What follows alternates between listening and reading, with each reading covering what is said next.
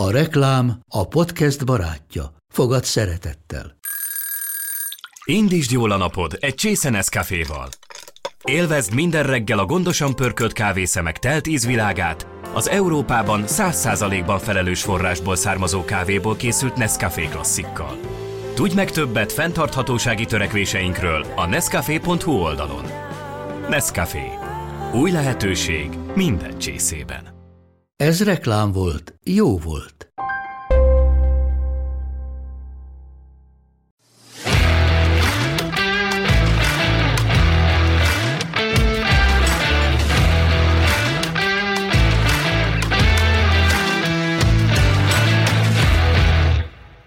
Üdvözlöm a kedves hallgatókat az Index Kultúra rovatának kulturális podcastjében. Ma is a régi csapat vesz részt a beszélgetésben. Kozár Alexandra és Korcsmáros Felícia, és én pedig Víg György vagyok. A téma, amit már választottunk, az a streaming, illetve a streamelés és a színház kapcsolata, ami most már elég sok tanulsággal jár.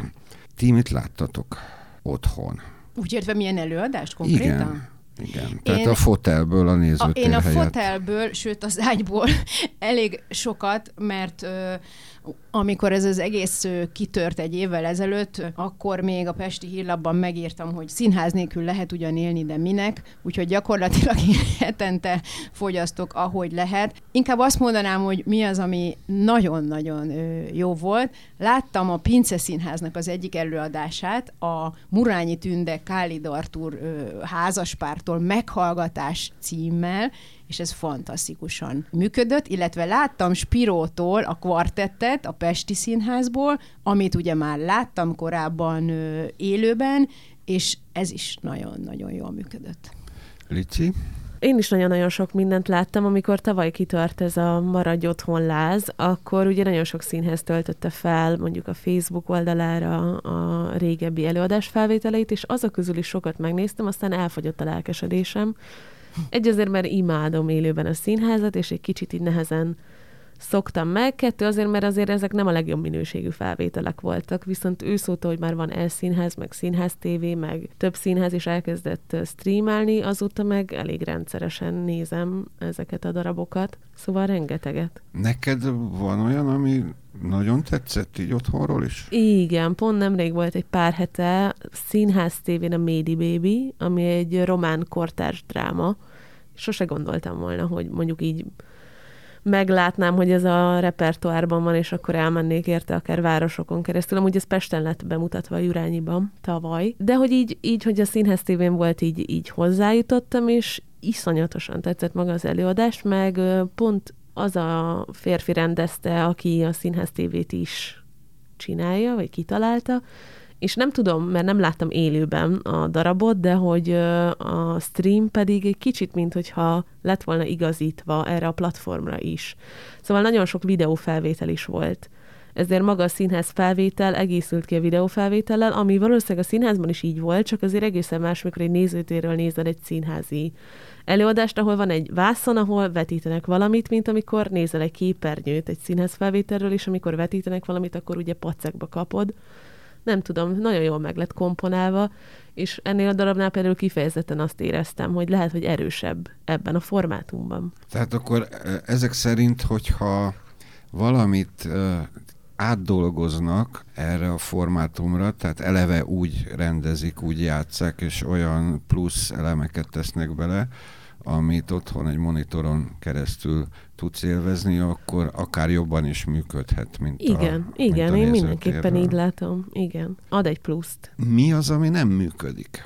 Mi az, ami miatt mégse fogunk leszokni a színházba járásról? Hát szerintem ezt nem kell úgy kezelni, hogy akkor mostantól vagy ez van, vagy az, hanem ez a kettő együtt fogja szerintem kiegészíteni egymást. Szóval én mindenképpen azoknak a pártján vagyok, akik szerint ez egy nagyon zseniális lehetőség, hogyha már jött a a vírus, és be kellett zárni a színházaknak, akkor legalább technikailag eljutottunk arra a szintre, hogy már erre is van igény, meg tudják csinálni. Mert ez olyan, hogy rengeteg filmet fogyasztok, de alig várom, hogy kinyissanak a mozik, és elmehessek megnézni valamit moziban. Viszont nem fogok minden nap moziba járni továbbra sem, és színházba se jártam minden nap, rengeteget jártam színházba, de pont a stream volt az, ami megadta a lehetőséget, hogy a hajnali 2-kor azt érzem, hogy nem tudok aludni, de nincs kedvem semmit nézni, akkor megnéztem, hogy mi van fönt platformokon, mert ugye a legtöbb előadás nem csak 7 óra 00-tól elérhető, vagy 7 óra 5 perctől, hanem 24 óráig. Szóval hajnali 2-kor is megteheted azt, hogy elmész színházba. Ez a fajta lehetőség nyilván adott, és szerintem meg is fog maradni tényleg a pandémia elmúltával, viszont azt azért ne felejtjük, és azzal nyilván te is egyetértesz, Lici, ugye, ahogy nemrégiben Marozsán Erika fogalmazott egy Facebook live beszélgetésben, az itt és most katarzisa, és az itt és most gyomorgörcse, az csak akkor van jelen a színházban, mind színésznek, mind befogadónak, hogyha ott ül, ott szívja azt a levegőt, ott hallja a zörejeket, én nem zajokat. értek, bocsánat, hogy belevágok, csak annyi, hogy nem, mondj nyugodtan, csak hogy nem értek egyet. Én azt gondolom, hogy bizonyos előadásoknál tud nagyon működni a streaming. De ahhoz az kell, mire hogy... gondolsz? Tehát elmondom. szerinted mi az, ami a kevés szereplős és a belső drámai folyamatokat ábrázoló daraboknál. Tehát nyilván nem működik, például próbáltam megnézni a Diktátort. Tehát a több effektes, nagy tablós, nyilván a társadalmi drámáknál a mindenféle szcenikai, technikai elemeket mozgató, behozó dolgoknál nem tud működni szerintem képernyőn, de például az imént említett kétszereplős drámában, ahol a kamera ugye még jobban esetleg rá tud közelíteni a szereplők arcára, abban ott egyetértek, hogy ott jobban látjuk a rezdüléseket, ezeket az apró mimikai dolgokat, ebben így egyetértek, de például mondjuk, hogy miben nem működik. Láttam mondjuk Keresztes Tamást az egy őrült naplójában, ugye fantasztikus színész, és az előadás sem rossz, de ott azok a hangeffektek, például az, hogy döngöli a padlót, vagy azok a végtelenül irritáló, idegesítő elemek, amik effektíven részei az előadásnak, azok már a streaming által fel vannak erősítve, és ott egy másfajta irritációt érnek el. Tehát, hogy azt gondolom, hogy nagyon igaz az, hogy nem minden előadásra. Tehát szerintem működik a 2-3-4 szereplős dolgokra, ahol belső drámai folyamatokat ábrázol a szerző, a drámaíró. Meg... Az őrült napló akár pont ilyen. Igen, de az meg egy személyes, és szerintem a monodrámáknál megint csak nem. Tehát, hogy mert egyfelől inger szegény. Egy kevés, 3 sok. Egy kevés, 2-3-4-nél működik, meg ott azért nem működött szerintem, mert nagyon sok benne a hangeffekt, amikor nincs verbális kifejezés, tehát, hogy tulajdonképpen csend van, de effektekkel megtámogatva, és az azért egy ilyen technikai környezetben nekem legalábbis nem jött. Bocsánat, csak azért akarok hozzászólni ehhez, mert én is láttam ezt az előadást, és nekem meg működött, nagyon is működött, és kifejezetten azért, mert valószínűleg élőben, és ezt tökre aláírom, hogy a hangok tudnak kiváltani olyan érzéseket, amik mások lennének ott, abban a szituációban élőben. Viszont nekem maga az előadás meg azért tetszett nagyon, mert ugye eleve nagyon izgalmas a díszlet, meg a képi világa. Ez igaz. És a kamerafelvételek is nagyon ügyesen és okosan voltak megkomponálva, alulról, fölülről, jobbról, balról, átlósan mindenhogyan, és valahogy ez nekem megint csak hozzáadott az élményhez, hogy nem egy bizonyos szögből néztem végig.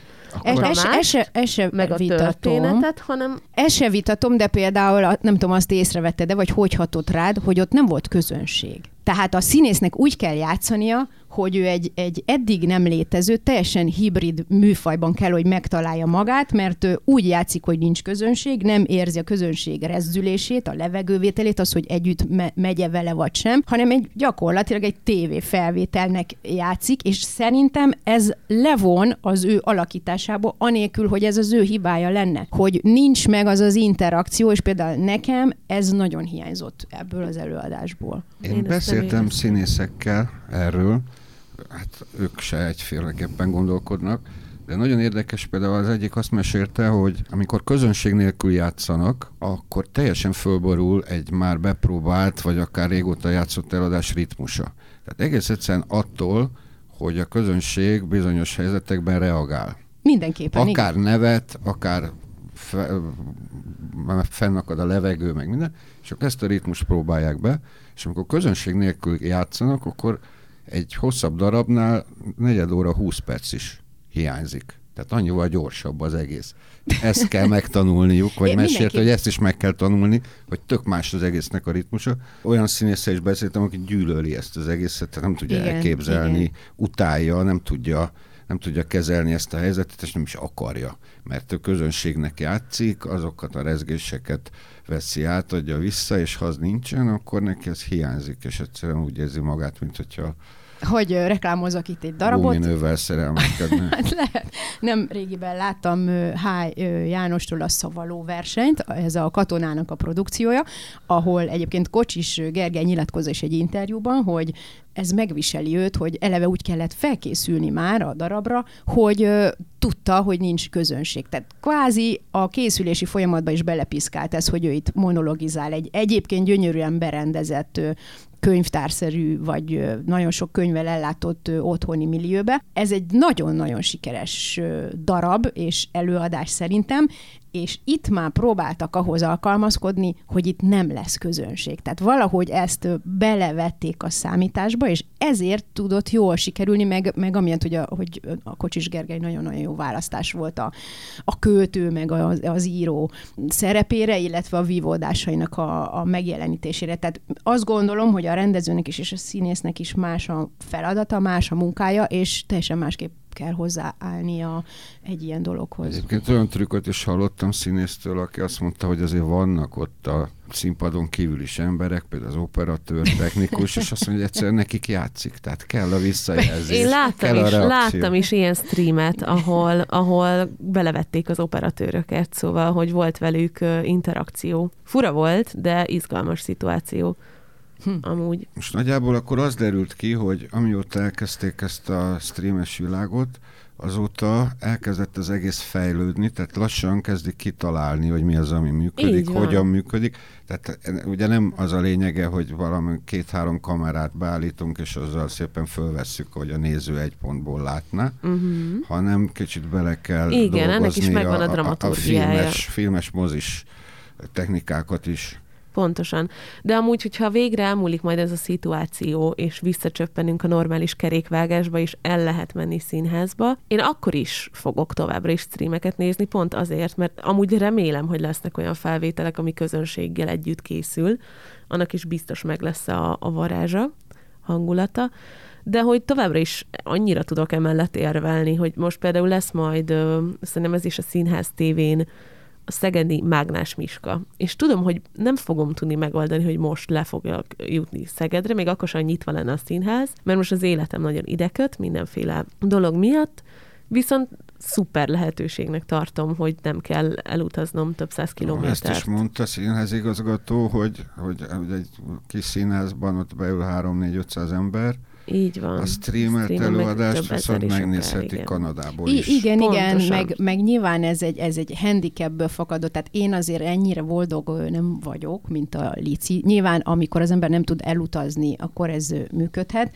de alapvetően azért azt gondolom, hogy ez az egész, ami persze fejlődik és egyre jobb, de azért mégiscsak egy handicapből indult el, és hogy ahogy Eszterházy Péter egyszer fogalmazott, hogy amikor ő németül beszél, vagy németül ad elő egy közönség előtt, akkor az olyan, mintha az egész egy zuhany, egy függönyön keresztül menne, és én itt is ezt érzem. Tehát soha nem fogja visszaadni azt, hogy én a székben ülök, ott szorongok, várakozásaim vannak, és azok vagy beteljesülnek, vagy nem, vagy kapok egy pofont, vagy nem, vagy összeszorul a torkom, tehát hogy ezt az élményt, az, hogy együtt vagyok a színésszel, szerintem soha nem fogja visszaadni. Olyat csináltatok, vagy hallottatok? Mert erről is beszéltek, meséltek sokan színészek, rendezők, könyvbe borult szemmel, hogy a hűséges nézőik írtak nekik, hogy megnézték az előadást, szépen fölöltöztek, kiöltöztek, mint amit színházba mentek volna, leültek, és utána megvacsoráztak, pezsgőztek, tehát ez a szertartás részét is hozzátették, ami nyilván sok embernek hiányzik. Meg zörögtek a cukorral, igen, meg köhögtek. Tehát, hogy például 7-től csináljátok azt, hogy percig. többen nézitek? Tehát, hogy összejöttök egy páran egy előadást megnézni otthonról? Hát max azokkal, akikkel egy háztartásban Igen, élek, ami maximum a barátom ketten. és a kutyám, de amúgy igen. Tehát, hogy ilyen nagy partikat köré nem, már csak azért is, mert a képernyő mérete De véges, a kiöltözés de... nekem is megvan, csak ez általában azt jelenti, hogy lemosom a sminkemet, összekötöm a hajamat, felveszem a pizsomámat, rákészülök és leülök. Nem, én azt egy mondva csináltnak érzem, tehát az előnye akkor már az, hogy otthon és házi Igen. körülmények között. Én legtöbbször egyébként nem is ülve, tehát nem a fotelből szoktam, hanem konkrétan, tehát ez már így a lefekvéshez köthető. És mi van olyankor rajtad? Szandra. Ja, hát szerintem azért nem pizsamából szoktam, vagy abban, de hát nem tudom, tehát nem semmi esetre sem színházi öltözet, de szerintem ez nem igazán tartozik most ide. Te kezdted, én csak gondoltam, hogy megkérdezem. Bocsánat, még egy utolsó, katartikus élményre akarok reagálni, hogy én tényleg nagyon lelkes vagyok ezzel az egész dologgal kapcsolatban, valószínűleg túl lelkes is, vagy nem tudom, hogy túl lelkesnek számít-e, de hogy már évek óta repertoáron van a Jurányiban az Egy asszony Tenki Rékának a főszereplésével, hát monodráma, szóval igazából minden szereplésével, és nagyon sok helyről hallottam, hogy zseniális előadás, a könyvet is, ugye Péter Finovákive írta, őt nagyon dicsérik, ez a saját története, viszont pár mondatba beleolvastam, hogy miről szól, és nem képtelen voltam elmenni megnézni, amúgy meg nagyon népszerű előadás, ezért általában nem is nagyon lehet rá jegyet kapni. És akkor mivel ott volt a platformon fönt, ezért megnéztem, szóval úgy voltam vele, hogy na jó, akkor essünk túl rajta, és én utána körülbelül, nem tudom, szerintem 1,5 órán keresztül sírtam, és otthon ültem, és átgondoltam az egész életemet, szóval, hogy nekem az, hogy ezt képernyőn látom, valahogy teljesen el tudtam vonatkoztatni, és én például, az volt az első olyan előadás, amit streamen láttam, és nekem valahogy meg tudta teremteni azt, mintha ott lennék. Mert nagyon-nagyon erős az előadás. Nagyon azért. Tehát az erős előadásoknál valóban ott nem számít a platform, de ahhoz azt kell, hogy annyira. Meg, hogy jól csinálják, tehát valóban a technika az itt nagyon sokat számít. Tehát rossz minőség, az el tudja, persze, eltűnnek a részletek.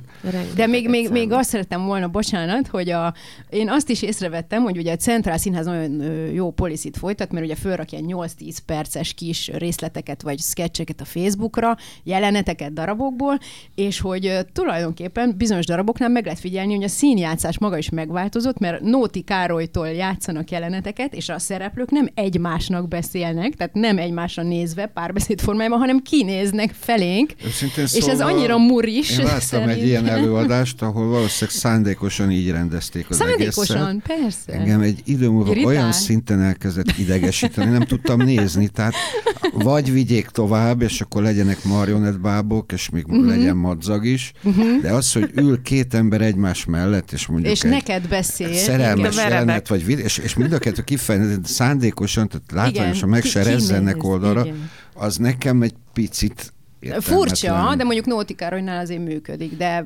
nyilván Gogolnál nem akkor működik. Tehát az egy felolvasó színház, akkor tartsák a könyvet maguk előtt, és abból olvassák, de ha ott állnak a színpadon valamilyen helyzetben, akkor ne rám nézzenek, mert olyan helyzet nincs jól. Tehát úgy érzed magam, mint aki egy ilyen detektív tükör mögül leselkedik, és ők meg tudják, hogy ott vagyok, és a tükörbe beszélnek. Tehát ez annyira, nem tudtam 10 perc után elviselni.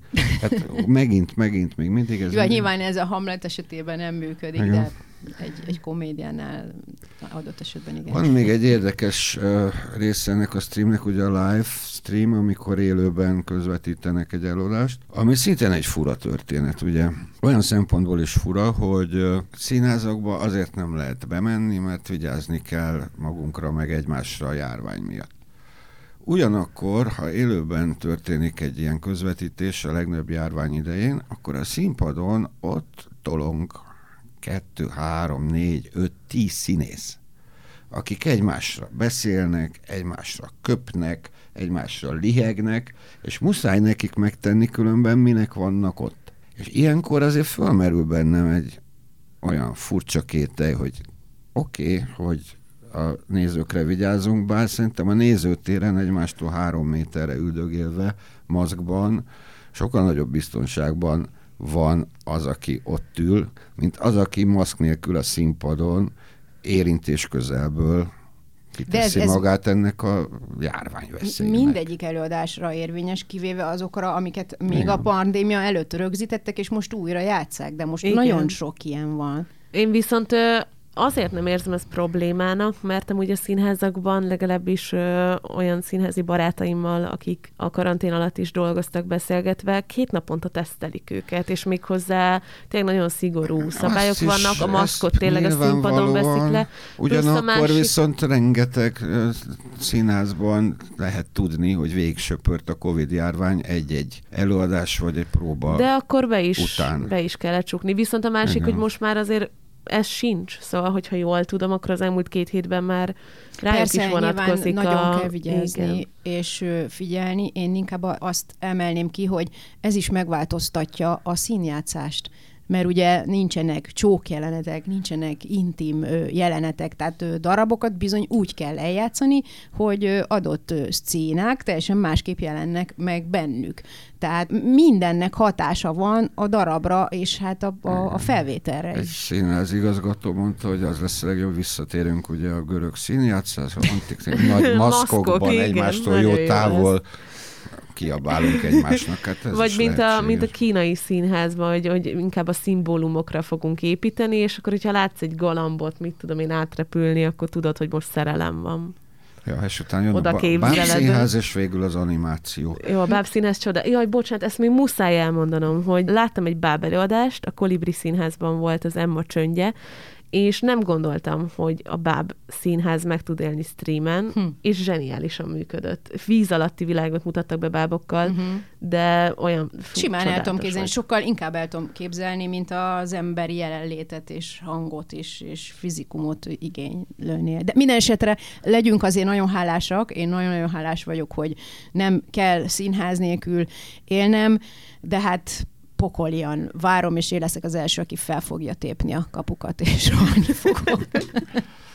Hát ennyi fért be a mai beszélgetésbe. Köszönöm szépen, hogy meghallgattak, és nézzenek színházat otthon, amíg el nem tudnak menni a pénztárban. Aztán meg majd bent és otthon is. Köszönöm, viszont hallásra.